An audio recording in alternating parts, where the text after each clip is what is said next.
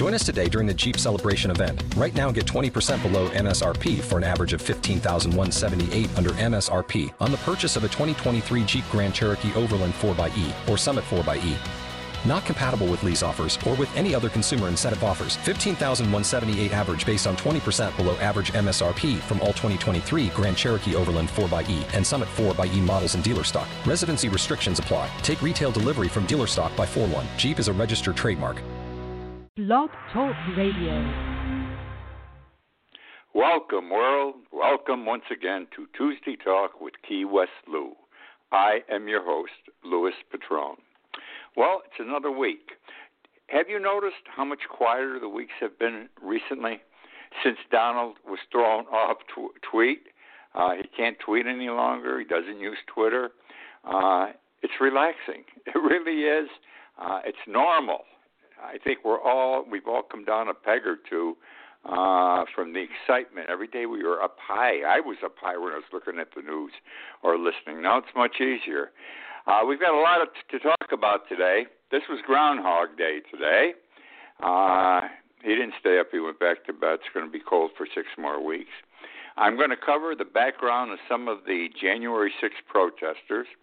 Would you believe that there are some people in this country that want June 14th declared President Donald J. Trump Day already? They want to give him a legal holiday.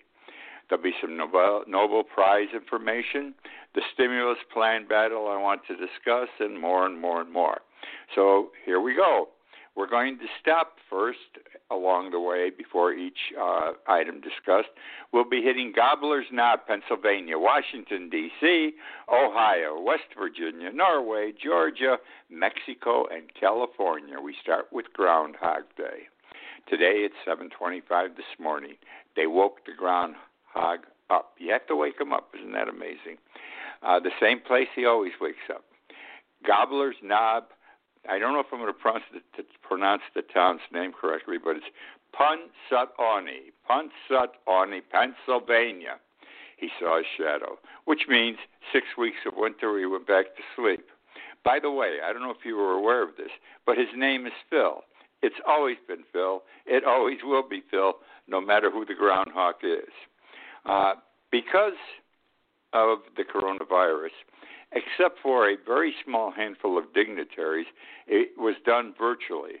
Most people watched the rising at 7:25 from home, from the comfort of their bed, or from a diner when they were having breakfast. Now I want to talk a bit about January 6th. The protesters, those who charged up the Capitol steps and vandalized Congress. Many were white. In fact, the protesters were mainly white. Young and old whites. Why were they there? The young were there because they're upset that they obtained college degrees and could not get a job now, paying a decent wage, or were without a college degree and could not get a decent job also. The old were uneducated whites who expected a certain lifestyle, the same as their parents and relatives, being able to buy a home, educate the children, buy a car, take a terrific vacation once a year, and so forth. No more. They never received the rewards America promised. They are bitter. Good paying jobs no more, stagnated wages for 30 years, while the rich got richer off their labors. Now, staying with January 6th, came across an interesting item. Strange what I am about to share. Most of those arrested or identified, you heard me, most of those arrested or identified did not vote in the very election they are protesting. Those white people storming up the steps of the Capitol, most of them had not voted on November 3rd. And here they were out there fighting for, against the fraudulent election, Biden over Trump. It's amazing. They didn't vote, and yet they're storming up the Capitol steps looking for Pelosi to kill, Pence to hang. Absolutely wild. Makes you wonder why they were really there. They didn't care. How could they care if they didn't vote? which means there's something else behind this. Maybe they just like to do this. It gives them some excitement in their lives. I want to talk about insanity because I consider what I'm about to share with you insanity. There are 2 Republican congressmen from the state of Ohio. They want to make June 14th, beginning this year, June 14th, a legal holiday, President Donald J. Trump Day. They're looking for co-sponsors to a bill they will be shortly submitting. All I can say is, I thought about this a little bit. Trump ain't no George Washington or Abraham Lincoln. He and his cult of followers will have to take over the country before it will happen. I can't believe this would ever happen under existing the way people are today, or where they're broken up. He and his followers will have to take over the country before it will happen. Also, I've never heard of a person having a legal holiday named after them who were not dead first, and Donald ain't dead yet. Which now brings me to West Virginia. Interesting story about West Virginia. Like every other state in the Union, they've been receiving vaccines. They may have had distribution problems, et cetera, et cetera. Well, let me tell you what West Virginia has accomplished. All vaccines delivered to West Virginia have been used. 85% of its people have been vaccinated. They've vaccinated already 85% of their people. They've used up all the vaccines delivered, or it'd be 100%. They have the second best record in the United States. North Dakota is first. Why? Why is West Virginia so good? Because West Virginia was creative and innovative. Listen to what I'm going to say. They were creative and innovative. They did not activate the federal partnership. There is a federal partnership with CVS and Walgreens pharmacy chains, as most other states have done. You can activate it, and then the vaccine will go to CVS and Walgreens, and you go there to get your shots. They didn't do it. They didn't think it would work for them, and they saw all the bad record of what was happening with other states. So instead, they relied on their independent drugstores in West Virginia, ma and pa type operations. People could get vaccinated in the small drugstore. Ma and pa would also drive to your home if it was a distance away. Remember, West Virginia is rural. Some 40 to 50 miles, some people live 40 to 50 miles away from a drugstore. So at 6 every morning, Ma and Pa were on the road. It worked. That's why they accomplished 85% vaccinated so far. Some states might be able to learn something from that.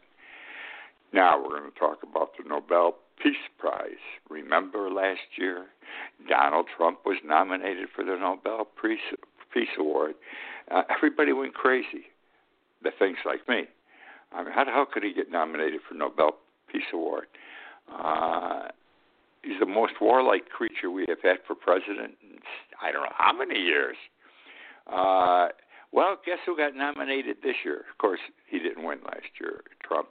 Guess who got nominated this year? His son-in-law, Jared Kushner, has been nominated for the Nobel Peace Prize. Now, I say how terrible, how awful. His deputy, Avi Berkowitz, was nominated also. They were both nominated by Alan Dershowitz.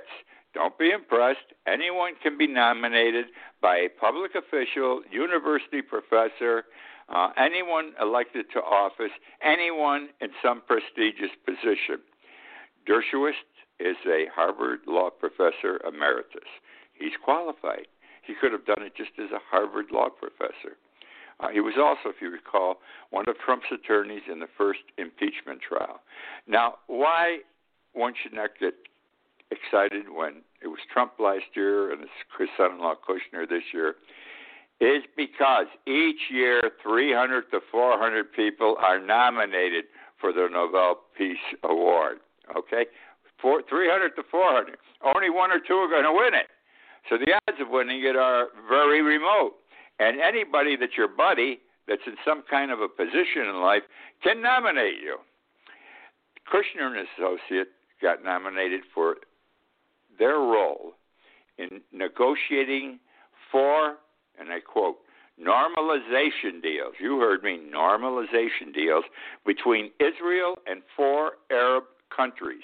The document is known as the Arab Accord. It's not a real agreement. No, it was called a deal, normalization deal.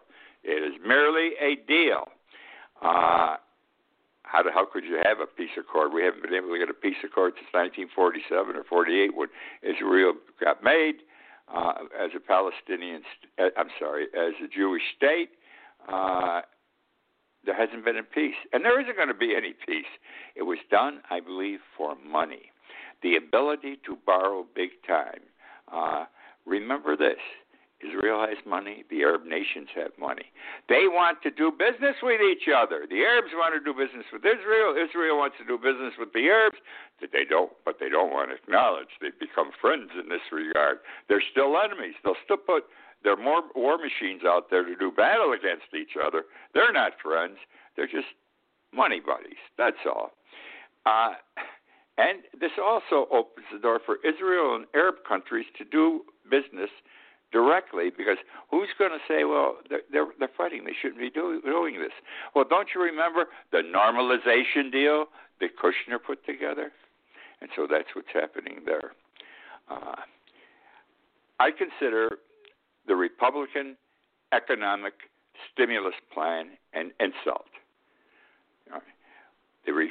The Democrats proposed a plan last year, September, October, August, someplace around there. $1.9 trillion. The money's needed. People are broke. It's the only thing that will save the economy is the government producing money and giving it to the people to spend. Don't forget, like that $2,000 they were going to give people. You give people $2,000, they're going to go out and spend the money because they are the least wealthy in society, most of those who get the $2,000. They're going to spend it right away. When they spend it, they help everyone else in the economy, whether they use the money at a store, a drugstore, a gas station, a movie theater, taking the wife out to dinner. The money's circulated. Well, what's happening here is the Republicans are being typical. They are negotiating with the Democrats as they have been since Obama got elected. They talk, they conference. They talk some more, they conference some more. Time is running out all the time. It's at the last minute now, and they can't come to a deal. In the meantime, the Democrats have come down on their price, on how much, lower and lower. They've been lowballed, okay? I believe Biden, he hasn't become lowballed yet, though he suggests he might take less. He wouldn't give any of the $2,000 stimulus or additional $1,400 to people earning more than $150,000 a year. I believe he give it to everyone. He's throwing them a bone, okay? They're not going to take it. They're pigs. They're just going to bust his chops and keep him hanging there and hope to embarrass him and the Democratic Party. I believe he's being hustled. He wants bipartisanship, our president. And it's good to have it, but I say good luck. Never going to be achieved in this instance. The Republicans forgot what the word bipartisanship meant years ago, going back to the first time Obama was elected again. This is a war. Democrats want $1.9 trillion. That $600 billion offered by the Republicans is too little and an insult. Okay, there's too wide of a gap. Biden has an out. He can get all of the $1.9 trillion if he wants it. All he has to go for is what is called reconciliation. And if he goes through reconciliation to get the $1.9 trillion approved, it could be done like yesterday. And he'll get all he wants because it will only take 60 votes to pass. 50. It won't take 60. You need a majority. That's 51, We have 50 elected Democratic senators, assuming they all vote together. Kamala Harris, because there's a tie, throws her vote in. Now it's 51-50 in favor of the Democratic vote. They got reconciliation. So we need it, not me. The people need it. There's too many people who are hungry, too many food lines, too many out of work, too many out of their homes. Do you realize People living in abandoned cars are more today than there were last year. More. Do you realize kids, young kids, grammar school kids, young kids, first grade, second grade, third grade, they sleep in that car. They get up in the morning. I don't know if they piss in the woods or what they do. They don't brush their teeth. They don't generally get a breakfast. When they go to school, they'll get a breakfast. But even that's gone now because the program for that Trump failed to renew. And what's happening is teachers are spending their own money to bring something to school to feed the kids. All this would change if we got the $1.9 trillion. $600 billion won't do it. Doesn't even close to doing it. We need it. We need it all right now. For once, the Republicans should do the right thing. We all know Donald Trump has been having lawyer problems. Last week, his 5 best lawyers for this second impeachment trial quit. They had a difference of opinion with Trump. Trump wanted the election fraud, as he puts it, the ballot fraud, to be the issue. They said, can't be. This is an impeachment trial. It has nothing to do with it. You're a definite loser that way. Let us argue impeachment as a legal issue. That's the way this has to be done. He said no to the lawyers. They had a difference of opinion. Finally, the lawyers said, look, we respect you, but it's our way or the highway. And so it was the highway. As it should be. A patient does not tell his physician how to do brain surgery. The same here. Okay, you can't tell a lawyer how to handle the case. You'll get slaughtered. What the hell does the client know about the law? Now, Trump's got 2 new lawyers. They do not appear to be the best. They have represented some big-time clients. However, I do not believe they have ever won a big one. Very simple. They won small cases, nothing of prominence. The 5 withdrawing are an indication of the high ethical standards as well as competency that the 5 who withdrew are held in. Ethical standards, that's gotten forgotten in these 62 lawsuits that Trump brought. Ethical standards, which now brings me to a Georgia attorney. I have been concerned, and perhaps you, even the lay population, have been concerned. Doesn't the Bar Association get involved in this thing? Don't the judges take the attorneys on who bring the same lawsuit 62 times, election fraud? They did this with the ballots. They changed the machine, etc. And when they get to court, the first thing the judge says, what's your proof? You make the allegation. You make the representation, but you got nothing to back it up. You got no witnesses who saw this being done. No one that testified the machines were screwed up. So 61 of the 62 cases were thrown out of court right away. Even the Supreme Court got involved twice on that basis. Okay? Finally, a bar association, the first one in the United States with regard to these 62 cases, has gotten involved. One of Trump's attorneys is being called to task by a bar association. His name is L. Lynn Wood, L. Lynn Wood, of Atlanta. He has represented Trump directly or indirectly in several of the losing 61 lawsuits. Always remember Trump won a minor one, that makes 62. His position, for Trump was always based on conspiracy to commit election fraud, conspiracy being the key word. He is known as a conspiracy lawyer. He sees conspiracy everywhere. There are lawyers like this that see conspiracy or they see this wrong. They see the same thing in every case. They become experts on it. Doesn't mean they have to be right. They're the conspiracy lawyer. He's the conspiracy lawyer with regard to commit election fraud. Well, the Georgia Bar Association thought his involvement in many of these lawsuits on the theory of conspiracy to commit election fraud, and then the judges throwing the cases out because there's no facts. Every lawyer knows you have to have facts when you make a representation. The Georgia Bar Association has requested Wood to undergo a mental health evaluation. I'm laughing. A mental health evaluation. His Bar Association says, we think you're nuts in effect. We want you to have a mental health evaluation to determine if you should keep your license. He cannot refuse. Refusal is automatic disbarment. However, he's playing the game his way. Wood has decided to fight. Maybe he is crazy. I don't know. He opposes, and he shouldn't be because he loses. He's going to get nailed. He opposes the request on the grounds he did nothing wrong, only exercised his right to free speech, which is constitutionally guaranteed. The Bar Association, he says, is violating his constitutional rights. I get a feeling Wood is in for a bad day. Now, the FDA has said this past week, beware, yes, of hand sanitizers. You know, we're all using sanitizers. I mean, I've got everything. I got everything from Clorox to Lysol to PDI or PBI. I don't know what else. I got about 10 different cans of stuff in my kitchen. I do my hands 18 times a day. I wash them 18 times a day. Anything that comes into my house, I wash down, even my groceries, even my fresh fruits.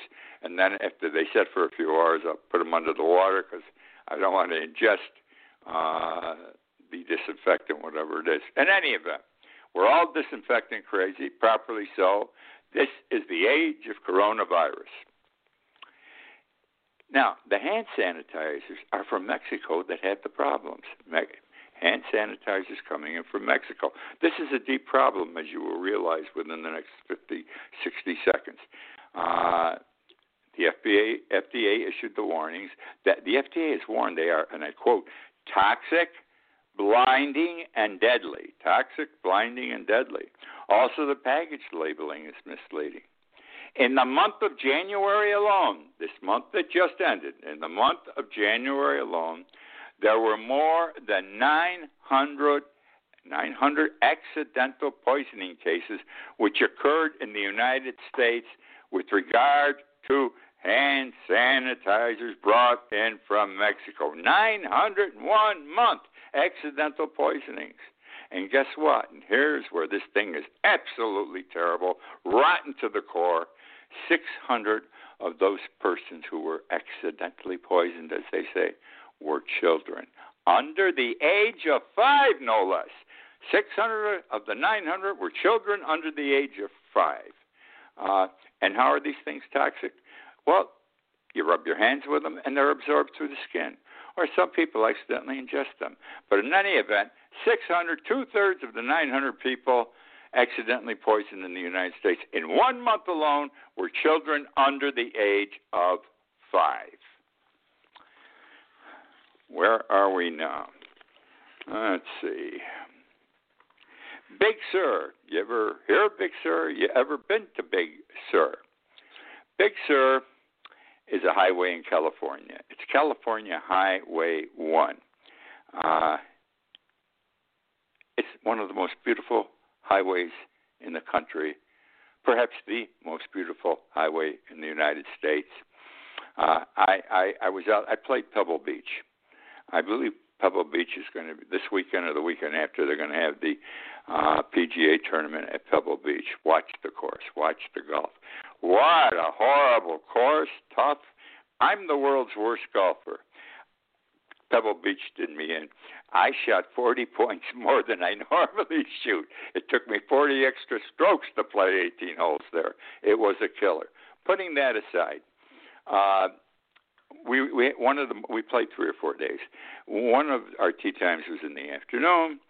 I had heard of Big Sur. I never saw it. I wanted to see it. I rented a convertible, and I took a drive on Big Sur.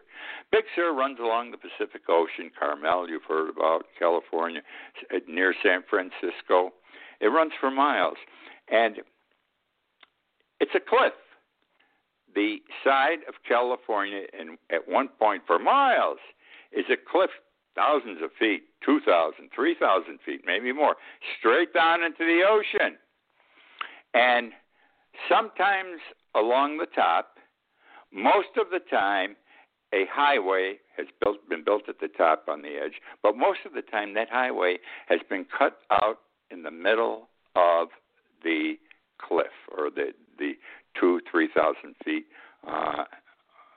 overhang. And below, when you're driving down Big Sur, and you look down, you see the Pacific Ocean roaring up. You can hear it that high up. Big white waves smashing on the rocks. And guess what else? They have thousands of penguins there. They've got masses of penguins sitting out there in the short water. And they got a lot of deer, too. When you play golf, they got deer on the golf course all over the place. Not the little key deer that we have in Big Pine, nor the big deer we normally see, sort of in between. Interesting place. In any event, I drove it. I must tell you, it was absolutely beautiful. And by the way, the road's now closed down because last week they had you know how houses slide down? Well, it got washed out because of a winter storm. They don't have snow, they just have rain. It got washed out because of a winter storm, and it's going to take a long time for the road to be repaired. But I got to tell you, I enjoyed the drive. I found it beautiful, relaxing, stimulating. There was only one thing missing, and you can appreciate the type of drive this is. I felt bad that I didn't have my wife with me.